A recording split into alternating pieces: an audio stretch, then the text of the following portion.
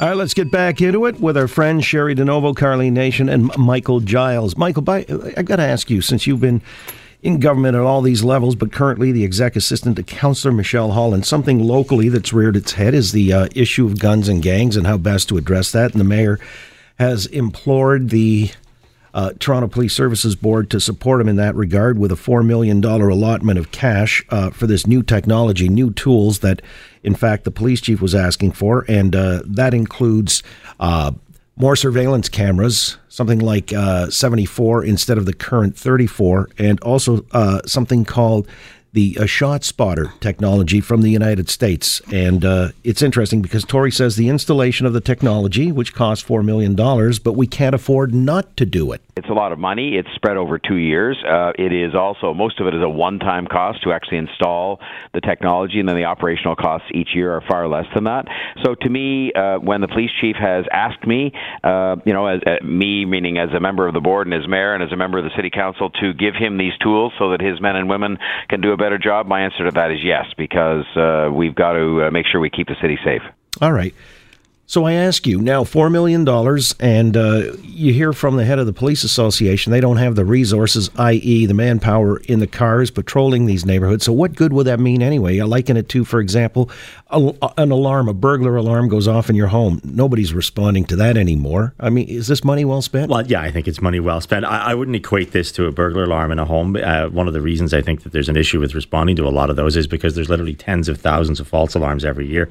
And the police department would spend every hour of every day responding to these if they did that. The shot spotter stuff is actually a very responsive technology. It's something that obviously if there's a shot fired, it doesn't, won't pick up car backfires and everything else. So clearly that would move to the front of any kind of police call thing. You have this in Cincinnati, Chicago, New York City, Birmingham, and everywhere where it's been put in place, the police authorities in those jurisdictions say that it has been effective and it's something that's positive. So, again, if you have... So tell me how it would work specifically. I mean, if somebody fires off a gun in downtown Toronto... That's right. It senses that a shot has been fired, in locations obviously where the equipment exists, and it immediately sends, a call to the police, the radio room. It'll go right into the police cars, and they respond to it. Well, so unless there are no cars to respond. This is the argument. There aren't enough people out on the streets. Well, I think that argument, again, if we could get into a hugely complicated debate, and now we have thousands and thousands of police officers. There was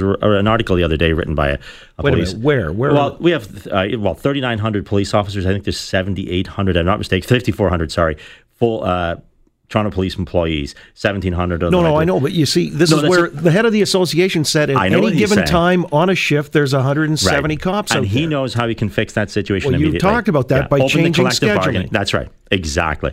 So, but having said that, we do have police cars on the street. They do respond. If you see a shooting, for example, tragic as I say, for Yonge Dundas Square, if you're watching it on the news, you'll see lots of police cars responding to that. So they do prioritize things. The notion that they won't, this is going to be ineffective because they don't have anybody to respond to it. Of course, they're going to respond immediately to something that is identified as a shot fired by this system. And again, it is a very good system in the sense that it doesn't pick up a lot of false alarms. So if you see a shot fired, it goes to a police car, that will be their priority. You as confident as Michael, Cheri?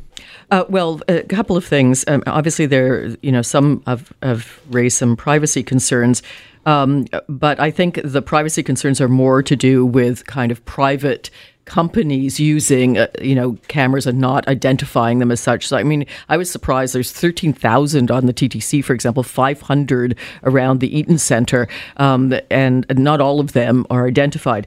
I think in this instance where communities really have spoken, and I think the will of the community is really what should be taken into account. If they want this technology, they should get it. And by the way, the city's not paying for it. My understanding is this money is coming from, federal or provincial coffers. So, I see that the community wants it to keep safe. Do it. And you, Karlene?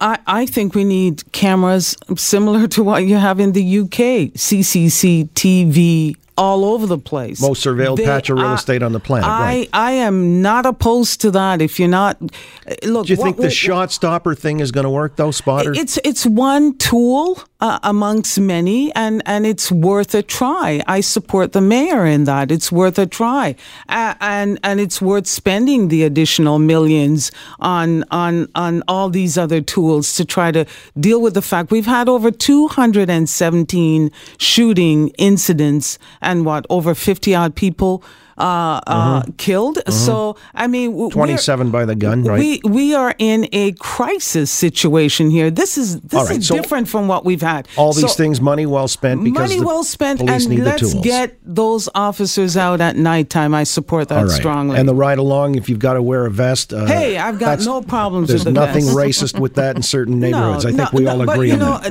No. But one thing I want to say is I want everybody to understand in the Jane and Finch community, I go there, I shop there, I support the community. I get my hair done near the community. The pharmacist is at Keel and Finch, and all of these areas. People should go in the neighborhood and shop and support. Well, do you think that community. This idea of having to wear a vest there, look, this is the way it was played up originally by Andrea Horvath, that stigmatized the neighborhood and was therefore racist. That got thrown out because that's standard police procedure. It is. What was wrong, and Michael Tibolo acknowledged it. If he had said everything he said without using, well, I had to put on the vest. Right. If he didn't say that, everything he said was correct. Well, because people erroneously jump to conclusions. That's right. So, and Andrea Horvath, I keep saying she should check her this whole racism accusations, because she's got an MPP who said the police chief should get a Coon